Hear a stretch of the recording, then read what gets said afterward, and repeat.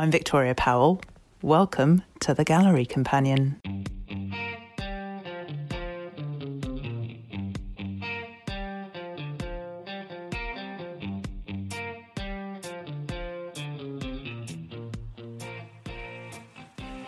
I suppose I shouldn't really admit this, but sometimes I find looking at art in big galleries not terribly enjoyable.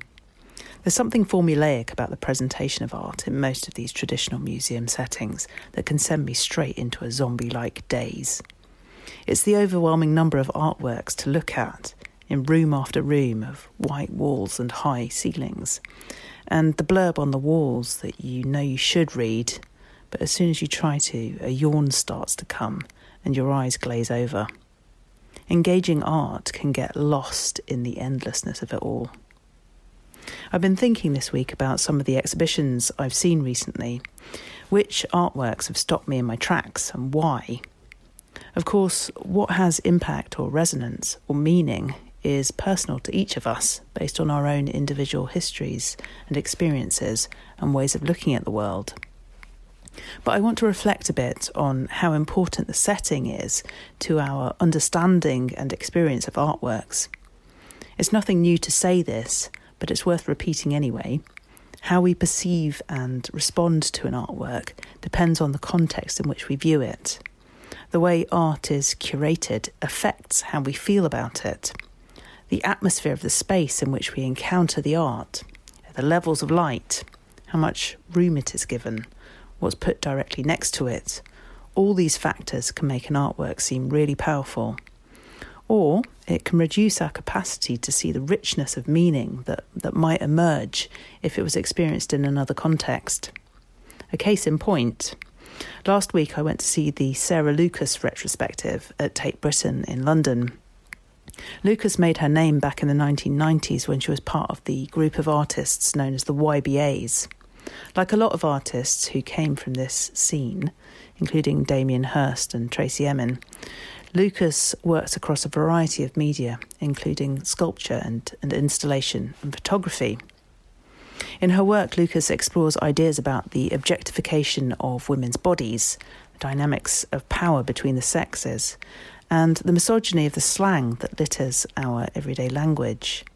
She's a feminist, and although that's not all that her art is about, it's one of the most interesting aspects of it for me. Lucas has a reputation for provocative and irreverent and sometimes shocking representations of the female body that reflect and interrogate attitudes to women in our culture. So I was all set to really enjoy this show. But as I was walking around the exhibition, my main thought was how tamed and contained her art felt.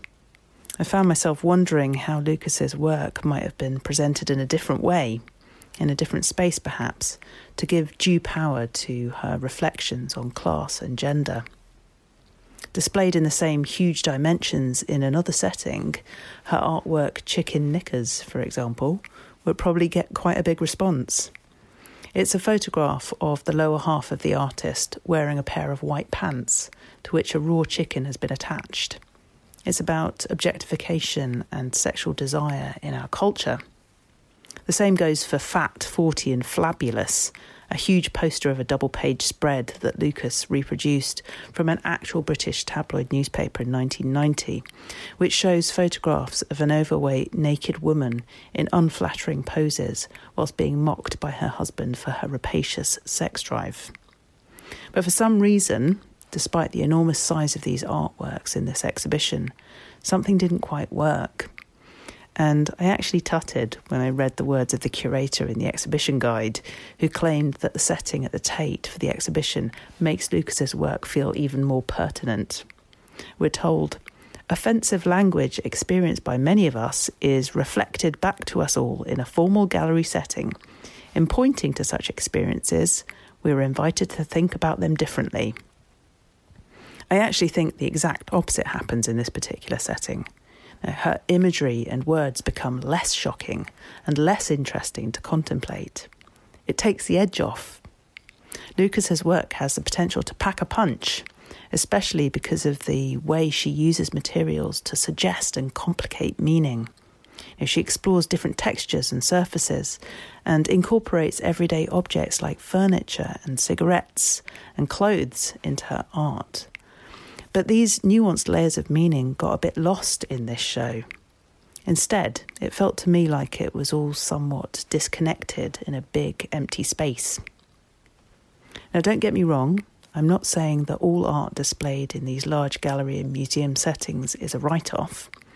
In fact, one of the artworks that has had the most impact on me this year is El Anatsui's installation Behind the Red Moon in the Turbine Hall at Tate Modern. El Anatsui is a Ghanaian sculptor who creates huge artworks from discarded materials like metal caps and bits of foil from bottles.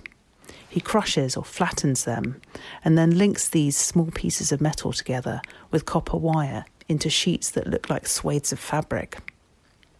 On an intellectual level, his work speaks to issues of consumption and waste in our world, as well as the history of migration of goods and people. But there was something that blew me away on a sensory level about seeing it in the Turbine Hall. If you've been to Tate Modern, you'll know the vastness and height of this central space in the museum. At one end of the hall, El Anatsui's shimmering sheet hangs down from the top of the gallery like a huge black and golden curtain, folding into waves on the concrete floor at the bottom.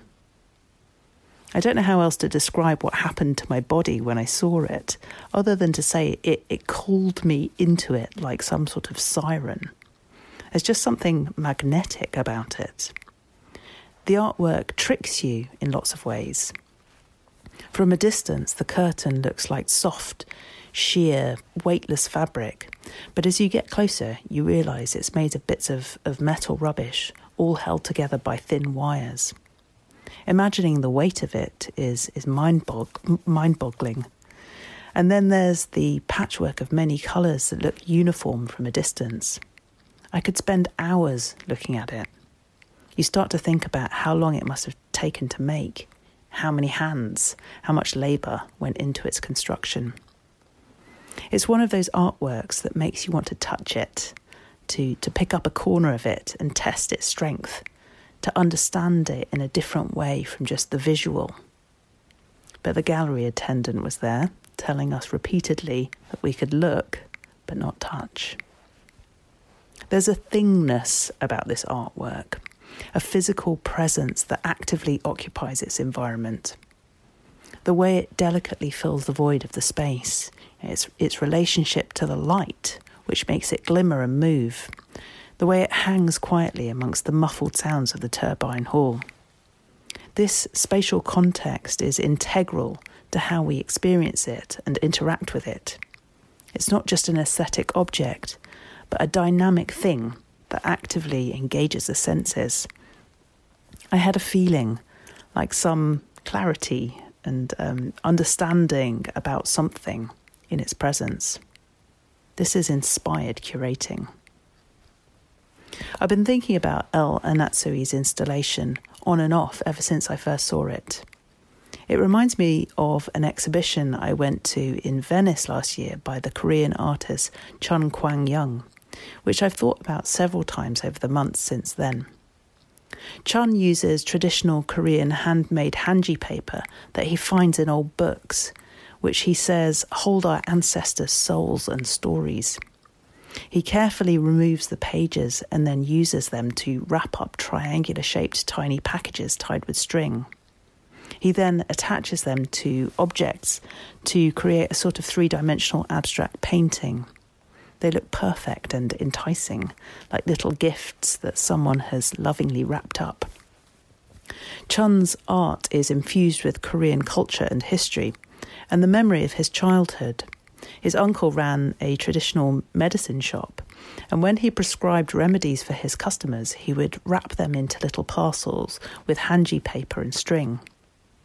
I stumbled on this exhibition down a side street and wandered inside, not knowing what I was about to see or what to expect. It was a tumble-down Venetian palazzo, full of old gilded furniture and paintings hanging from walls covered with patterned fabric. In some rooms, just a small shaft of light came in through closed wooden shutters. There was something about the muffled atmosphere and darkness and faded grandeur of those rooms that gave these mysterious sculptural forms and the little paper packages attached to them some sort of energy. Like Ella Natsui's work, there was a magnetism about it that made me want to reach out and feel it. When I first entered the building, I was told not to touch anything. You don't need to tell me that, I thought. But as I walked round, I had to hold myself back from picking up one of those little parcels scattered on the floor. I wanted to have one in my hands, to understand it by touching it. The artwork was drawing me into a kind of bodily experience with it. And I think the atmosphere of that palazzo had everything to do with that. There was something about the decay of the building combined with the preservation of those old Hanji papers that made me want to experience the work materially, to explore its authenticity. If I'd seen Chun's work in a white-walled gallery, I wonder whether I would have had the same response. As always, I'd love to know your thoughts on any of the ideas and artworks I've talked about here. If you'd like to be part of the conversation, click on the link to my Substack publication, thegallerycompanion.com, in the show notes. This is also where you'll find images of the artworks and videos of the projects, as well as a ton of links to more information. If you're enjoying this podcast, please share it far and wide and give me a rating and a review, as it helps me reach more people.